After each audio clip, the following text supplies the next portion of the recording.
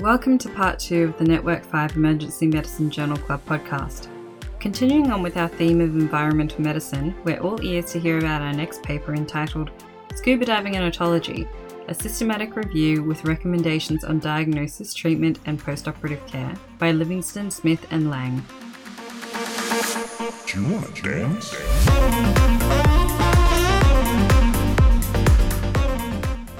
This paper published in the Journal of Diving and Hyperbaric Medicine in 2017.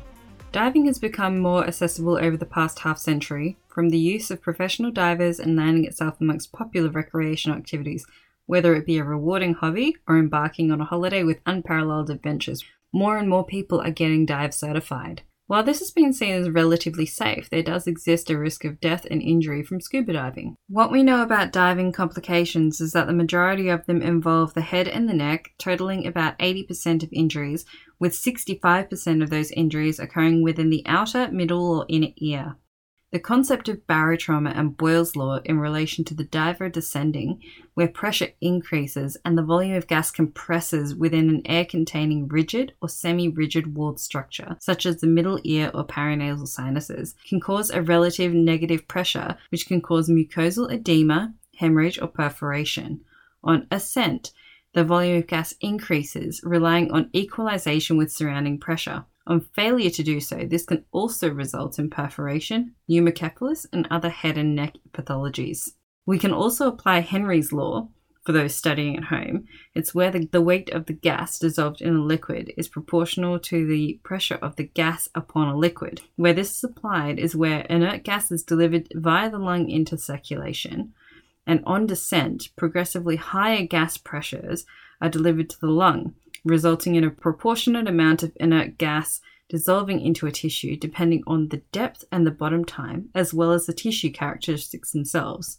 On ascent, the inert gas load comes out of solution and is ideally exhaled, with issues arising from the rate of ascent exceeding alveolar gas exchange, meaning that those inert gases remain within the circulation and as in tissues as bubbles, resulting in decompression sickness. The authors of the paper point out that while we know about physics and physiology of dive injuries, our diagnosis, treatment and prevention is limited by the lack of evidence or systematic reviews on these, and they seek to inform this gap in the knowledge and to provide some evidence-based recommendations around this.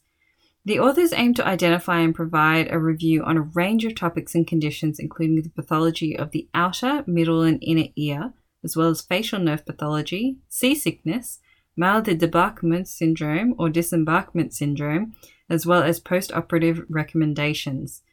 The methods of this study included a search of the literature, to which they've claimed to identify all literature discussing scuba diving and otolaryngology, excluding papers not in English or no English translation available. A total of 398 abstracts were identified. Further exclusions were made for duplications, not involving otology and diving, or solely discuss rhinology or oromaxillofacial topics. They've also chosen to exclude abstracts that were not available in full text. Further abstracts were then excluded on the basis that they were reviews, grey literature, or individual case reports.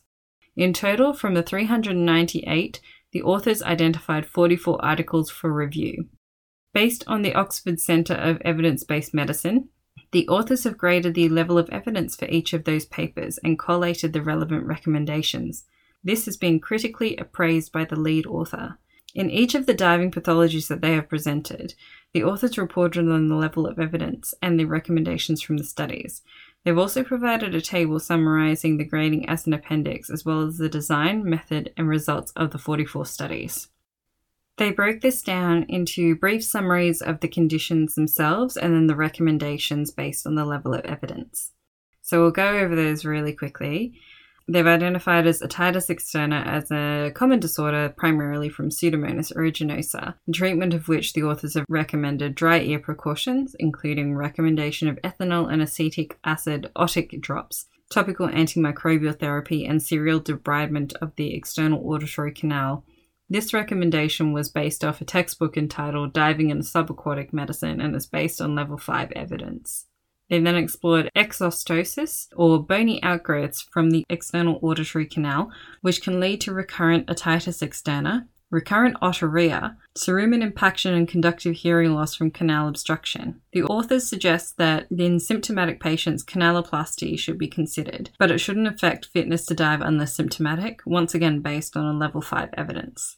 External auditory canal barotrauma occurs secondary to occlusion from cerumen impaction, foreign body or tight-fitting wetsuit or dry suit hoods, as well as aforementioned exostosis. This can cause an airspace in the external auditory canal, with pressure changes impacting on the canal with potential edema or hemorrhage. The recommendation based on level 5 evidence is similar to treating otitis externa, with a course of topical analgesic or steroid eardrops and refraining from diving and mitigating the etiology of the occlusion. The authors identify barotrauma as accounting for 46% of patient presentations for diving-related head and neck pathology. They make comment about the patients with tubal tonsillar hypertrophy undergoing tuboplasty operations in the role of improving their middle ear equalization, but this was done in a small cohort of 9 divers, with improvement in 7 of these. No further analysis of this study was conducted, and it was rated as level 4 evidence. They go on to suggest positioning as a factor of equalization, such as avoiding head-down positioning on ascent and descent, avoidance of descent if unable to equalize, as well as the use of maneuvers such as avoiding using a forced Valsalva based on level 5 evidence. The authors also describe alternobaric vertigo as a transient vertigo secondary to asymmetrical equalization of middle ear pressure, pathophysiologically distinct from nitrogen narcosis and more commonly affecting female divers, reportedly 4 times as prevalent. This was not found to increase risk of a life-threatening or critical illness or event while diving amongst a cohort of 63 recreational divers and 64 professional divers. This is based on 2B evidence, and the authors recommend that diver education of safety procedure and understanding of risks while undergoing these attacks of alternobaric vertigo was recommended. Inner ear barotrauma primarily occurs through implosive or explosive mechanisms, which transmit to the cochlea through the round and oval windows. Forced Valsalva and failed Valsalva can also cause the transmission of pressure waves, which can lead to fluctuations in CSF pressure into the cochlear aqueduct, leading to a perilymphatic fistula. The authors recommended an exploratory tympanotomy and a round or oval window patching should this fistula occur, based on retrospective cohort and case studies. The evidence which the authors provided for high-dose steroids was also based on expert opinion. The authors note that the vestibular portion of the labyrinth has higher rates of supersaturation and arterial microbubble load, causing inner ear decompression sickness, with complications of fibroosseous labyrinthitis, with the authors identifying the risk increase conferred from deep technical diving using helium-oxygen mix and trimix breathing gases. The recommendations for recompression as soon as possible, based on level 3B evidence, go on to infer that 90% of divers expect inner ear damage exceeding 5 hours of non-treatment from hyperbaric oxygen. The authors make reference to an animal study from which squirrel monkeys had induced inner ear decompression sickness, with findings earlier on as 1.5 hours. There were also recommendations for corticosteroid use to reduce inflammatory edema, as well as the use of low molecular weight dextran to improve microcirculation from a level 5 study published in 1991. Facial nerve pathology is identified as rare, although it's thought to be caused by reduced axonal capillary blood flow, caused by negative middle ear pressure, caused by a relative vacuum, with an intraneural swelling from transudate or blood causing compression and ischemia, or possibly from expanding trapped gas in the middle ear space. The authors recommend for myringotomy to relieve middle ear pressure, but identify no consensus on the role of facial nerve decompression. The level 5 evidence also recommends corticosteroids. They've also mentioned seasickness or motion sickness with mismatch of vestibular, proprioceptive, and visual inputs. They identify risk factors as female gender, altered vestibular or visual sensory cues, history of migraines, and hormonal effects of pregnancy and oral contraception. Interestingly, they make mention of psychosocial factors, such as a lower risk factor for developing seasickness when people were told they were unlikely to experience seasickness.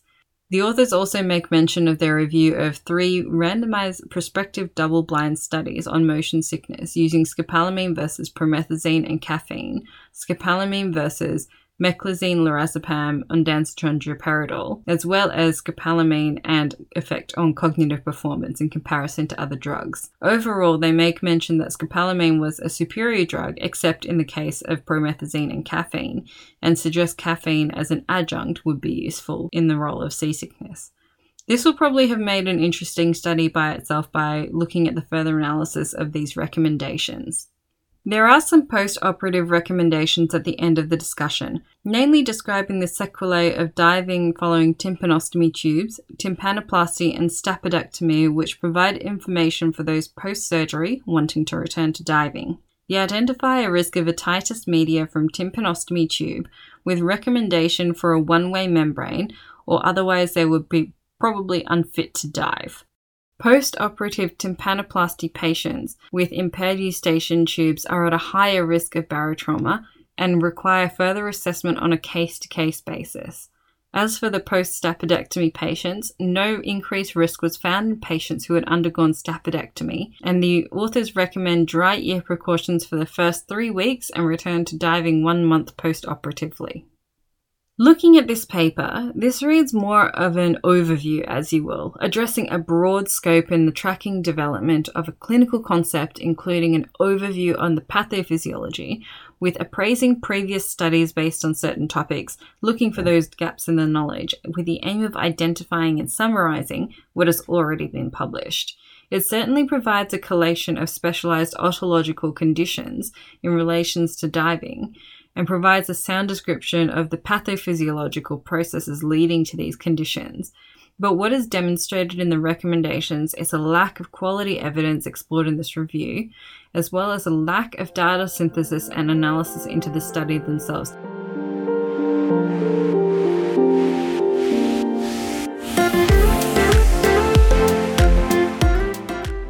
What I'd like to know from the rest of the panel is the glaring name of the paper itself, a systematic review.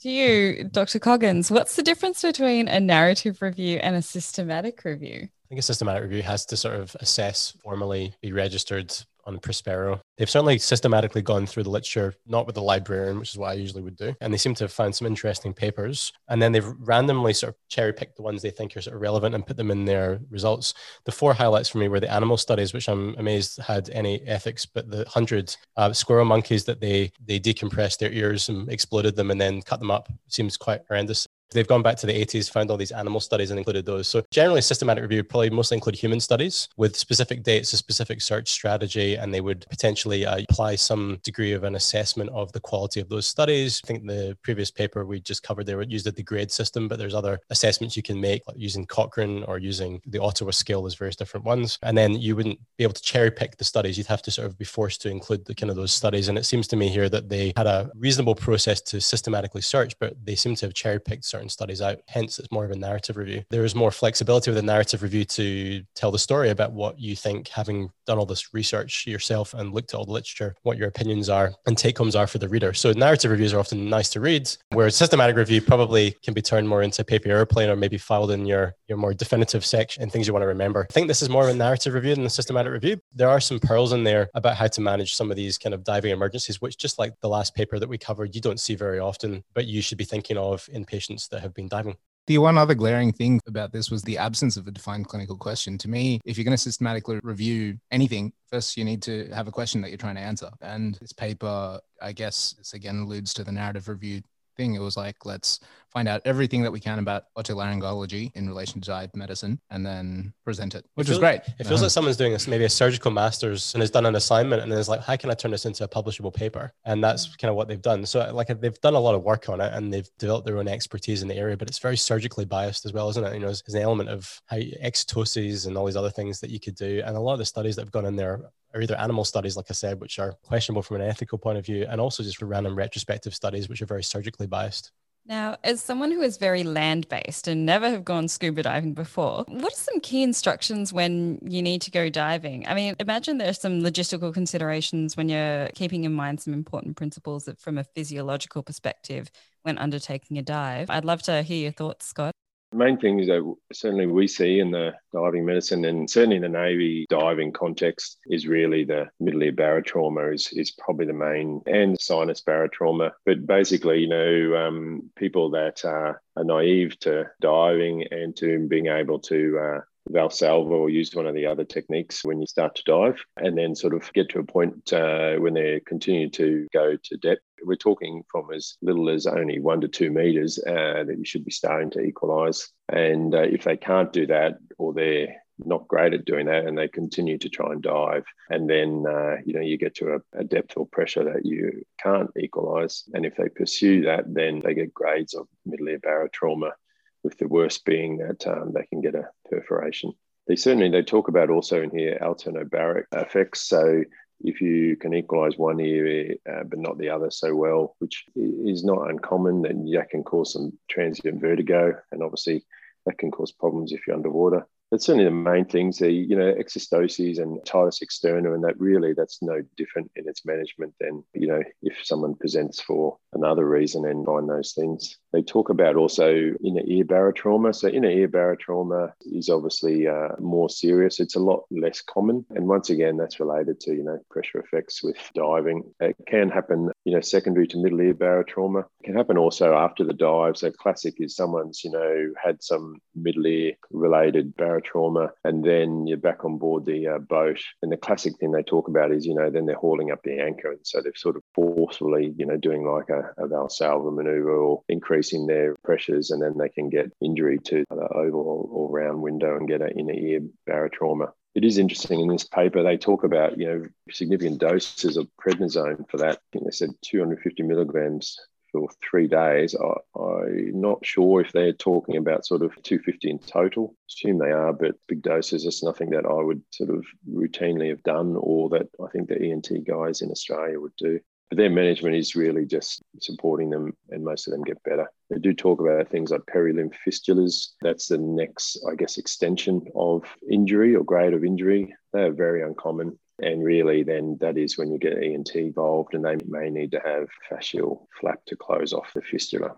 When I was at the Navy's diving medicine unit, I think I saw one case, over years. So they're uncommon. And then they do talk about decompression sickness, and more related to the ENT sort of space, or for inner ear decompression sickness. So that's the same reason why you get decompression sickness in general. We talked about Boyle's law before. With Henry's law, if you ascend and you emit decompression stops, or you're doing multiple dives and things, that you can get to a point where then you can get dissolutions of bubbles, and they can have an effect anywhere in the body, such as in the joints or skin or neurosystem, and certainly they can in the inner ear as well. And if that happens in the inner ear, then you can get the same things. You can get vertigo, and you can get hearing loss and tinnitus and things, and that tends to happen after the dive, and that may be somewhere several hours afterwards. And they may also have other features of decompression sickness in other body systems. And that is managed by therapeutic recompression in a hyperbaric chamber. One is sort of measured with supportive cares, and that in terms of inner ear barotrauma,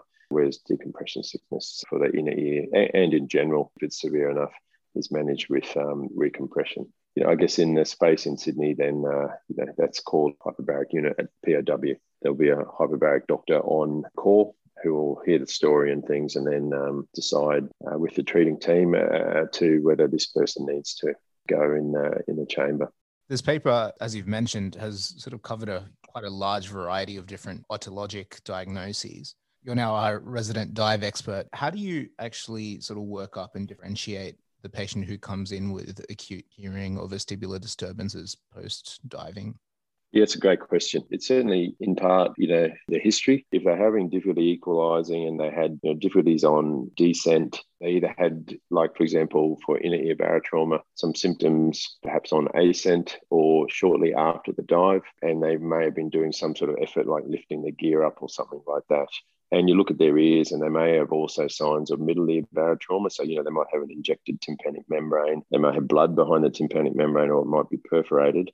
That's probably more in keeping with a middle / and then potentially if they've got vertigo and hearing loss, etc., in the ear barotrauma. Whereas if their story of their dive, their ascent and their equalization and everything all sounded pretty benign and fine, but you ask them about their dive profile. So, maybe they were diving deeper than they expected, or for longer than they expected, or they omitted decompression stops, or they dived multiple times on a day where they weren't expecting to do that, or there was something, sort of different in their dive that they expected, or if they've got access to their dive computer and, they can show you that. And most people that have dive computers are boffins over it, and they'll love to tell you about it till you're bored.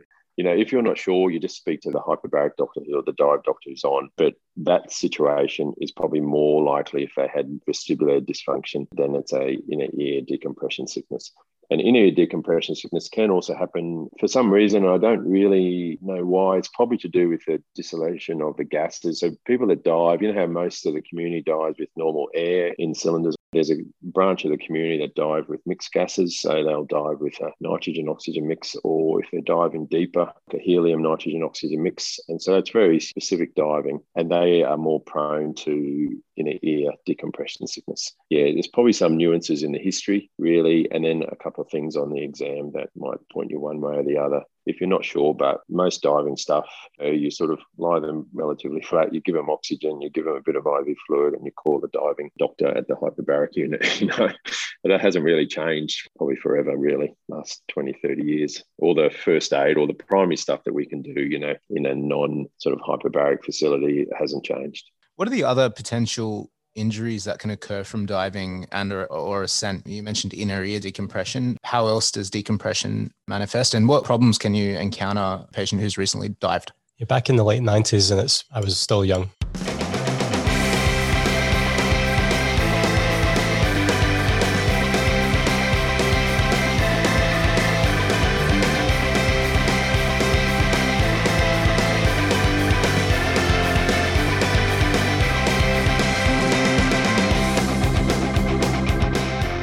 You can believe that or don't believe it, depending on what you think. But there was an advert for the MacBooks, and it was bubbles, tiny bubbles by the Rolling Stones, I think. I just remember that. So I always think of as tiny bubbles and big bubbles. So you've got your giant bubbles that are bursting your mediastinum, like that movie Alien with Sigourney Weaver. Just when you come up rapidly, your last 6 meters of ascent is actually the most change in terms of small bubbles becoming very big very quickly. So it will double in size. It's also related to the length of time you've been down there as well. But that last few meters, recreational divers are actually quite a lot of risk of decompression sickness, but also arterial embolus if they come up rapidly, particularly if they get sick, they get vertigo and they panic or they vomit and they come up quickly. So I was thinking of the big bubbles is the explosion that happens if you come up really quickly in that last few meters, and you're going to have cardiovascular collapse, and basically it's a disaster. And then the other type of bubbles is your tiny bubbles, and they tend to go not in the large vessels, your mediastinum and central, but they go in the small places, bone, lymphatics, skin. So you might get a rash, you might get joint pain, and you might get little kind of, vertigo, ear pain, middle ear stuff. So I think Scott's listed those pretty nicely. And the paper does talk about those things and list them pretty well. The things that can happen down into those two things are the main things that I would be thinking about. Retrieval is always interesting because if you're going to go in a helicopter, you can't compress a helicopter, whereas you can compress a fixed wing aircraft. So if you're moving these patients, it would be a consideration of how you might fly. You don't want to be going scuba diving, have decompression sickness, then get in an airplane, because that obviously makes it worse. Also, you don't want to be in a pond in Bolivia and come out of the pond that you've been diving in and be at high altitude, because that's obviously going to make things worse too. So the altitude that you're at or you're exposed to the patient to is kind of going to be relevant to retrieving these patients from wherever they're coming from. But if I'm a really simple person, I just think of the bubbles being tiny or very large. If they're very big bubbles, they're going to be catastrophic central cardiovascular collapse type bubbles. And if they're very small bubbles, they're going to be more peripheral signs, ears, skin, and joints. The timing is going to be quite different as well. So that's the way I would think of things. And from a retrieval perspective, the consideration is, can you decompress them to cabin pressure, sea level pressure? In a helicopter, you can't do that, but you can do that in a fixed wing aircraft. We've had people have arterial gas emboli and then in the last couple of meters. So as Andrew said, it's really, there's a sort of a misconception, I think, about, you can't get serious sequelae. You can get it even in a swimming pool, deep enough pool. And then if you, had a closed glottis, you didn't blow out, on coming up the last couple of meters, you cause significant pulmonary barotrauma or cerebral arterial gas embolism. And they are catastrophic. Often, they're either going to get pulmonary barotrauma with, pneumothorax or pneumomediastinum, or they're going to get an arterial gas embolism, or the sort of very similar features to a stroke-like pattern, depending upon where the bubbles have sort of gone in the brain. It's not only their transit, and there's this theory, that they cause an obstruction, but, they actually, it's thought that they damage the endothelium, and then there's a secondary sort of cascade of effects that happen. But yeah, and that is usually on surface or within a couple of minutes of surfacing that someone will have that. So the classic is loss of consciousness on the surface, and they might get to the boat, and the dive boat's got some oxygen and things. They put them on that, and they might sort of come to, but they've got some sort of neurological pattern or event, or they're presenting with chest pain and signs of either pneumometasinum or pneumothorax or something. Yeah, the small bubbles related, so they're not the gas embolism, so decompression sickness, as Andrew said. Classic, there's this marbling, the acutus marmorata, which is the rash that they get, or the joint pain. So the joint pain and the fatigue and sort of non-specific sort of symptoms is certainly the most common that is seen. And then they can get spinal neurological symptoms. They can get other systems involved, but certainly joints and skin is probably the more common. And in arterial gas embolism, it's usually catastrophic, and it's usually either chest or neurological sequelae. I agree. Andrew said, low level. So even, we've had people that have dived down South Coast New South Wales, and then when they come over the range, coming up from Wollongong, they develop symptoms. So trying to transport people in either, low level flying or, 1 atmosphere flying, if you can pressurize a cabin. We've retrieved people from in the middle of the Pacific. So like Marshall Islands, I recall we retrieved a guy on an Air Force Hercules, but he had neurological gas embolism, and that's a significant thing to be trying to transport these guys, and all the burden of if you're pressurizing cabins, the extra fuel that takes to be able to fly lower, to be able to pressurize, etc. It all has to be sort of taken into considerations. Fortunately, a lot of the decompression illness we see in Australia is of the milder form, and unfortunately, most of the nasty stuff happens when people are on holidays, in a lot of the Pacific nations, which don't have access to the same medical care, and certainly don't have the same access to recompression as we do here. Is hyperbaric oxygen the be-all and end-all for all diving-related injuries? Which patients actually need hyperbaric oxygen, and what are the other management considerations when dealing with dive injuries or illnesses? Only if they have a small or large bubble-related problem, that they need to be considered for hyperbaric oxygen. So pressure-related effects, so whether that's sinus or middle ear or inner ear barotrauma or other pressure-related effects, don't need recompression. And, you can make a case that if you've already got middle ear barotrauma, and then you're essentially diving again, you can't equalize when you're diving them anyway. Sometimes those people need to have, tympanostomy tubes placed just to be able to recompress them if they had another. So let's say they had middle ear barotrauma and they had decompression illness as well. Obviously, most of the other non-decompression sickness-related stuff in this paper, doesn't get therapeutic recompression. So it's really only if they've got decompression illness. So if they've got decompression sickness or arterial gas embolism, then they should be considered. Having said that, mild like skin-related decompression sickness or joints, most people are going to get better anyway. And so, there has been some trials, and once again, not that robust, that if you're giving people on the milder end of the spectrum analgesia such as anti-inflammatories and some IV fluid, and you then plus or minus just normal baric oxygen, they get better anyway. The role for hyperbaric oxygen is really probably in people that have more significant musculoskeletal decompression sickness and the more significant illnesses such as neurological decompression sickness, or certainly arterial gas embolism. Therapeutic recompression is the treatment for that. Is there a time frame to access the hyperbaric oxygen chamber, given the time constraints of possible access to those chambers as well? Is there an ideal time that you should be initiating those sorts of treatments? Yes, if you believe the hyperbaric doctors, it could be a long time, right? Like 2 weeks. Yeah. And so that's exactly right. That may be true. So if you shine a light on something, you study it, and you feel better. So I think one of the key things here for the listener to take home would be if you're going to send someone to hyperbaric, and I've hardly done that, I'll put my hand up and say I've hardly ever done that. If you're going to do it, you want to make sure there's nothing else going on, right? So we don't want to be sending somebody to the hyperbaric who has other injuries or other causes for their symptoms. So the first thing I would be doing, if it was my patient, I'd be making sure that they had a good history that fitted with carbonated drinks in their joints or their ear, made sure I didn't have any other problems. So a thorough examination, a thorough history to make sure there's nothing else, no injuries that they've sustained, they haven't had another cause for their symptoms. Apparently inflating a blood pressure cuff to 200 millimeters of mercury over the joint that's sore, or the joints that are sore, should improve it, according to Rosen's textbook. So there you go. So there's a bit of a pearl there. So if you're not really sure, you can stick a blood pressure cuff on there and crank it up till would be painful for you and for me and the listeners, but also it makes the patient's pain better. Amazing. So assuming you've got the right diagnosis, by all means, send them. And allegedly up to sort of 21 days could be the time period that their symptoms could improve. So say they've been on holiday, they come back, they've got some symptoms. You could refer this patient a week or two down the track if they've got ongoing symptoms, and you might expect resolution. Whether that's placebo, I don't know, but it would be allegedly there. When I was at the dive unit in Sydney, we would sort of work with Prince of Wales, and the unit still does. And so we'd both sort of share treating of either our Navy divers or, civilian divers. And exactly what Andrew said. So, if the story sounds sort of suspicious and they've still got symptoms and you can't explain it by another means, then sometimes, you would still treat them, and that may be days to weeks later. And that obviously doesn't make any sense from a bubble perspective. The other sort of theories about then secondary inflammation or other injury, maybe that makes some sort of sense. Often they'll give a trial in inverted commas of therapeutic recompression. I agree. Whether that is placebo or not, I don't really know. Some people it seems to work for and others don't. I can't really comment on good science or evidence behind that. Certainly, the more severe end of the spectrum, so people that have paralyzed with a spinal decompression sickness or time is important for them. That, ideally you would try and, treat them as soon as possible. And some people don't get back to Australia for several days, but you try and treat them, sort of as soon as they got back. Certainly in the context of the arterial gas embolism, you really want to treat them as soon as possible.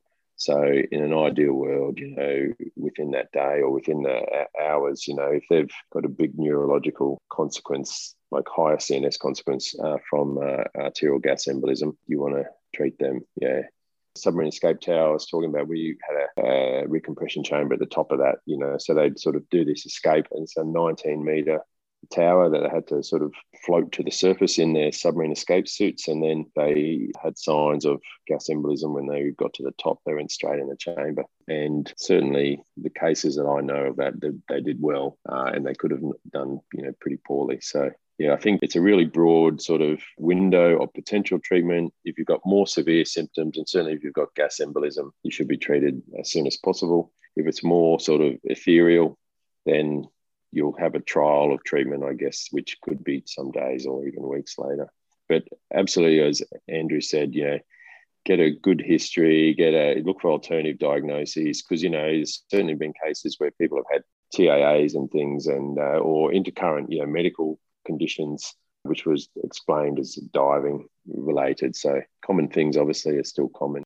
A 50 or 60-year-old person that's diving and then has got some neurological stuff afterwards may or may not be related to diving, I've got a bunch of head-banging kind of reflections on reading this paper. Well, the first one is all the three-letter acronyms that are there. So I was like, by the time I got to the three-letter acronym, it was either in French or English, but I was like struggling to know what that was. And I thought SCUBA was an acronym for a self-contained underwater breathing apparatus. SCUBA, yeah. And so the authors here put SCUBA in lowercase letters, so I've just picked them up on that one. Now, anytime there's lots of TLAs, three-letter acronyms, it's either to exclude the patient from our conversation at the end of the bed, or it's just to confuse the non-specialist like me reading this paper. So I was really overwhelmed by that. And the most amazing thing here was I was just surprised they didn't mention magnesium, because anytime there's an evidence-free zone, they should definitely mention magnesium, because of course magnesium works for everything except hypermagnesemia and male pattern baldness. Are you suggesting I should stop taking magnesium for my male pattern baldness? Definitely keep taking it. It definitely works, but only in high dose. Only when it eliminates your reflexes.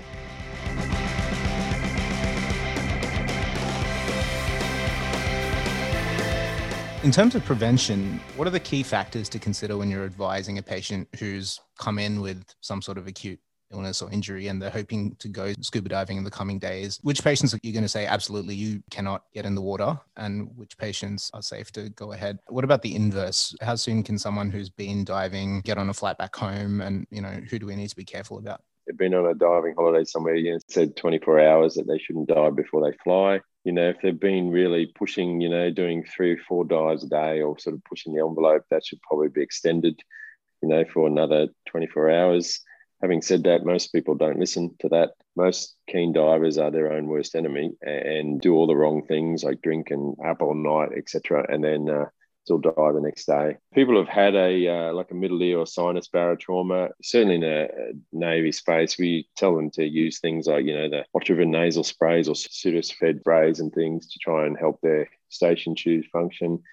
I don't think there's great evidence for that. So really it's just time, they need to be out of the water, depending on their grade of barotrauma, for days. So they shouldn't dive at least for the next 3 or 4 days. If they can't Valsalva, and they should never force it, but if they can't equalise, then they're certainly not going to be able to do it when they're underwater. We used to be very strict on what conditions you absolutely shouldn't dive with, asthma, we used to say no for diving. If someone's well controlled and things on asthma, then, often they do dive now. Same with other chronic medical conditions such as diabetes, if they're not well controlled and risk of hypos, etc., underwater. It's all sensible stuff. People with, obvious lung conditions, so if they've had, if they've got pulmonary fibrosis or if they've had previous scarring and things, potentially with different pressure effects and shear effects and things, there's potential risk of pneumothoraces and that. So they're probably people, a lot of dive doctors are still probably pretty conservative in that space. Having said that, I've certainly had Navy and Army divers who have, had lung injuries from overseas operations there and then have dived and have been all right. So that's also probably a bit theoretical. People with known seizure disorders obviously would not be super keen on them diving. You get people come for, I guess, all sorts of reasons wanting to dive, and I totally understand that. It's great. But people with unstable cardiac disease, if you're having to dive and you're working against a current in cold water, etc., there's a fair effort for that. So, there's sort of some practicalities too that, if you think that someone is at risk because of the effort of doing mild to moderate activity, then they shouldn't probably be diving as well. Just, ENT related stuff, they shouldn't, cardiorespiratory, and then things with neurological stuff. So if you just think, if you're in that sort of space and if you have X medical condition, do you think that would put them at risk? And if the answer is yes, then it probably is. What about your more routine sort of traveler presentations to the emergency department, things like your sort of minor illnesses or your gastros or your flus or your, sprained ankles, that sort of stuff? If they're not too congested or if the ankle isn't too bad, they're all right to get in the water? Yeah, they are all right. Maybe don't share their wetsuit afterwards if it's a gastro person, but maybe don't dive behind them. There's some, once again, theoretical. If you've already got a joint that's inflamed and things, if you were diving and you had some sort of provocative dive profile that puts you at increased risk, then, you potentially have more risk of decompression sickness in a joint that's already inflamed or more vascularity to it, I guess. Once again, I don't know if there's great evidence behind that. And certainly if you've got an upper respiratory tract infection, uncomfortable to dive when you're like that anyway, people do, but it will certainly make it much more difficult to equalise, and so they're at greater risk of middle ear and sinus barotrauma and then not being able to successfully, do the dive anyway or hurting themselves. So, yeah, I think from an ERTI perspective, you will have difficulty equalising and probably won't be able to dive until you have resolution of your, congestion. And once again, if you can't equalise without, and you should never forcefully equalise, obviously, but if you can't just by routinely doing whatever you normally do, then that's it, you shouldn't be diving.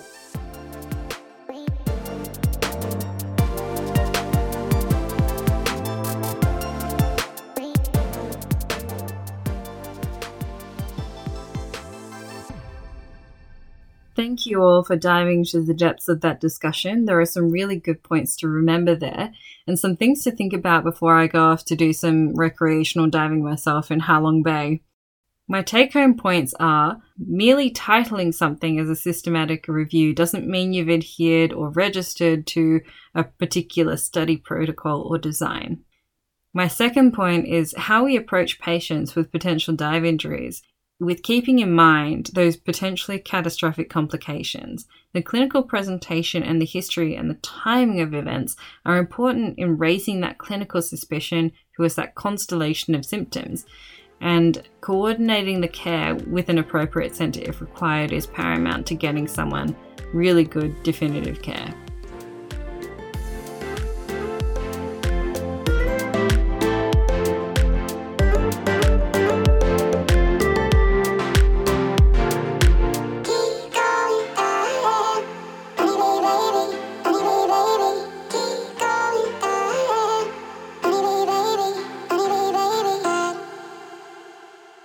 Now it's time for our interlude presented by Dr. Scott Squires. So I was involved with 2019-20 bushfires down in Victoria, and then most recently with the floods here up in northern New South Wales, and that was with the Area Health Service rather than the military. There was a military presence, but certainly not really a military health presence.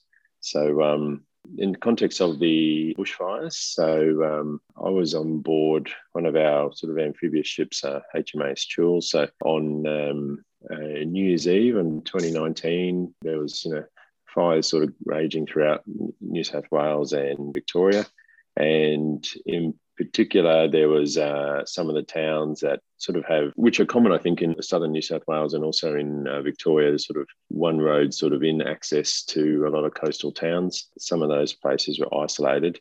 And in particular, the town of Mallacoota, which is in the eastern part of Victoria, just sort of south of the New South Wales-Victorian border. And so geographically closer to a lot of places in New South Wales and certainly Victoria. So Eden is probably the biggest town, which is in southern New South Wales. So yeah, that town was sort of essentially cut off from anyone being able to be evacuated, because of the roads were cut. There's a road that goes out to the Princess Highway. So the only means to get people out was either via air or via sea. And so I was sort of told on New Year's Day that, I had a couple of hours to try and get a flight to Sydney because the ship was sailing.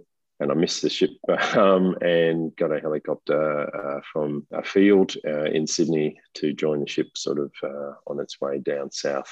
So we arrived that evening to Mallacoota, or just off Mallacoota, anchored sort of a kilometre offshore. Couldn't see the land because of the smoke. And then the plan was the next morning to go into town, see what they needed, not only in terms of health, but obviously also in terms of infrastructure and engineering support and supplies and things like that. And then also the plan was to evacuate everyone who wanted to go from the town. And at that time, the town's usually got about 1,200 to maybe 1,500 people. And over Christmas holiday period, there's up to sort of about 7,000 or so people that are there. So next morning, we went ashore, myself and the CEO of the ship and one of our logistics experts, and still some fires and spot fires and smouldering happening. And we met with the local emergency services, so the Victorian Ambulance, who were outstanding, and the Victorian Police and the Rural Fire Service, all doing amazing jobs. And then sort of held a series of meetings to facilitate the evacuation of members of the town that wanted to be evacuated. Because there's still a threat that the wind had changed, as I guess thankfully it often does, for the better. So the fire had sort of gone more north and west, but there was a chance that, with wind changes, that it was going to come back into the town. The town has one general practice, which is a small rural general practice with no sort of holding capability or critical care capability. It's got one pharmacist, one pub, a couple of servos, and landing strip, which is instrument rated. Couldn't fly any helicopters or fixed wing assets in due to the smoke. And so I guess from a medical perspective, our role was twofold. One, a lot of people, the sort of medical centre was overwhelmed, so we assisted, and a lot of that was smoke inhalation-related illnesses. Some, in vulnerable people like COPD patients and asthma patients that were sort of mildly unwell to moderately. No one was certainly really unwell, and minor burns and things, and just, I guess, a lot of people with young kids and also the elderly who had coexisting medical conditions who we knew were much better if they could get out of that space.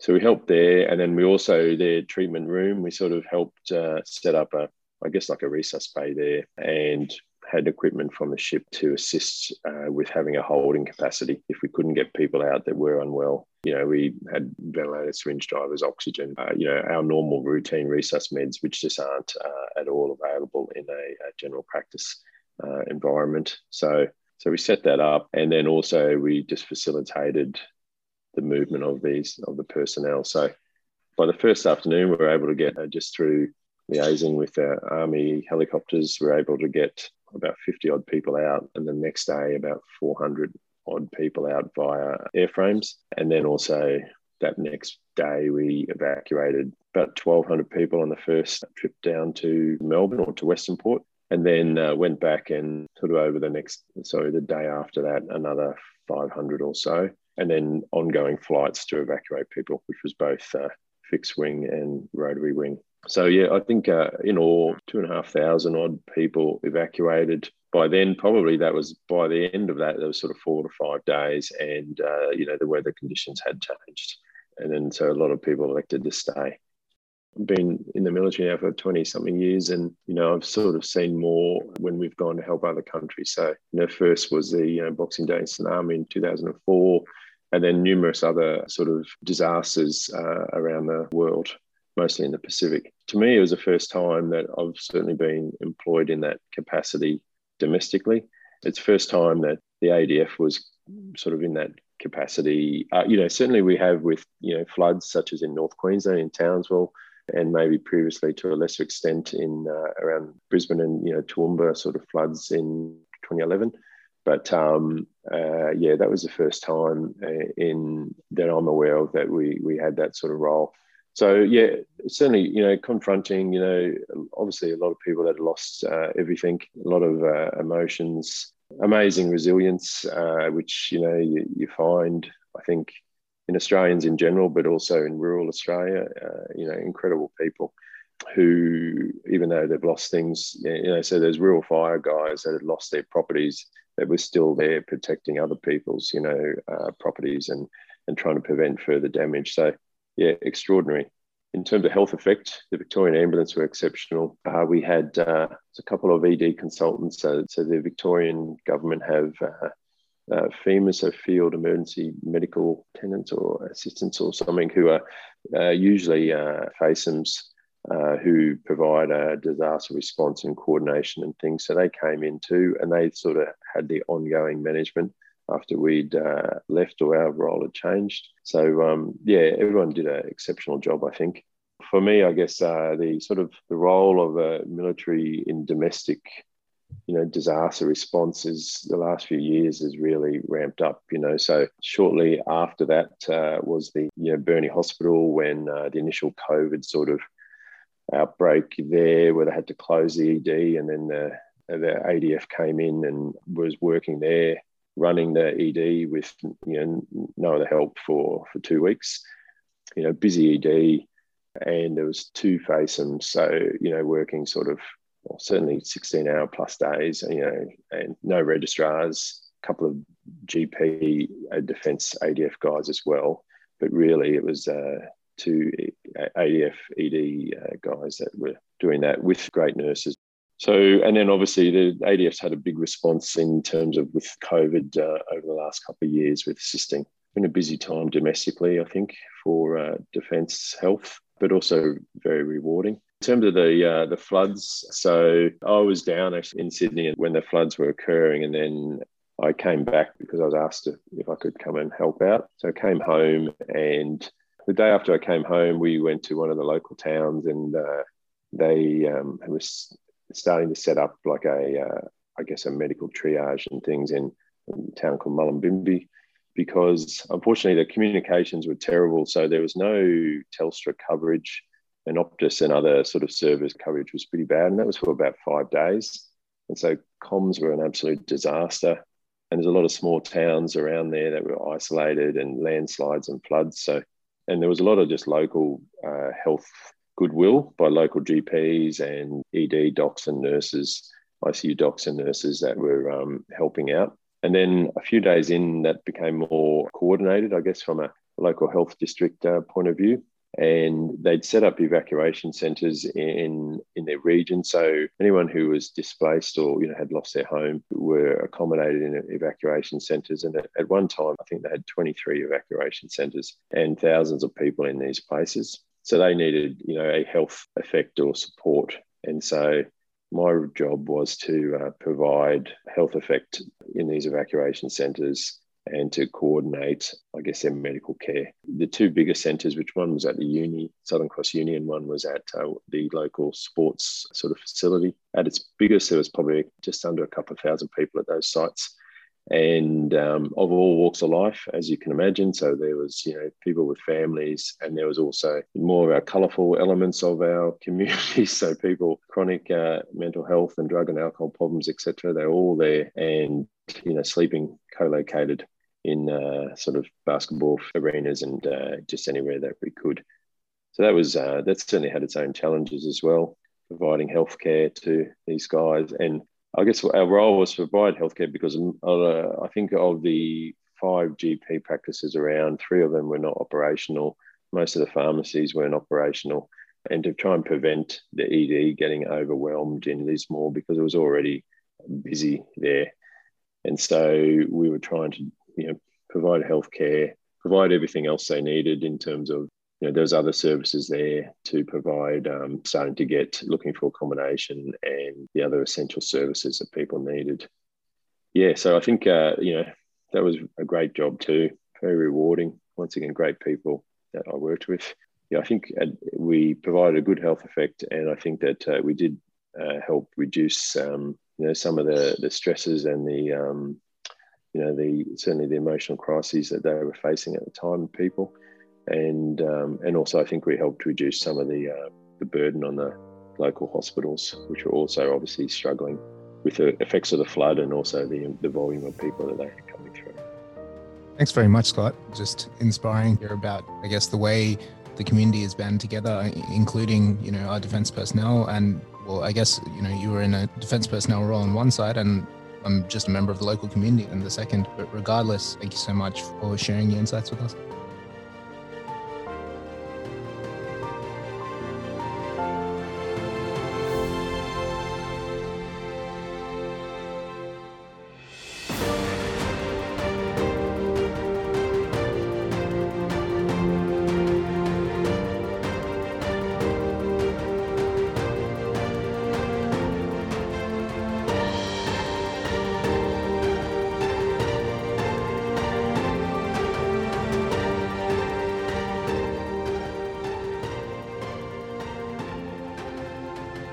Thank you, Dr. Scott Squires, for presenting your fascinating outlook on all the disasters in the Australian community of late, and we really appreciate your service in these trying times.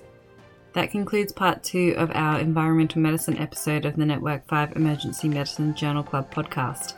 Hopefully we'll have you along for part 3, but in the meantime we'd love to hear from you. You can contact us at westmeadedjournalclub@gmail.com or follow us on Facebook, Instagram or Twitter. I miss the times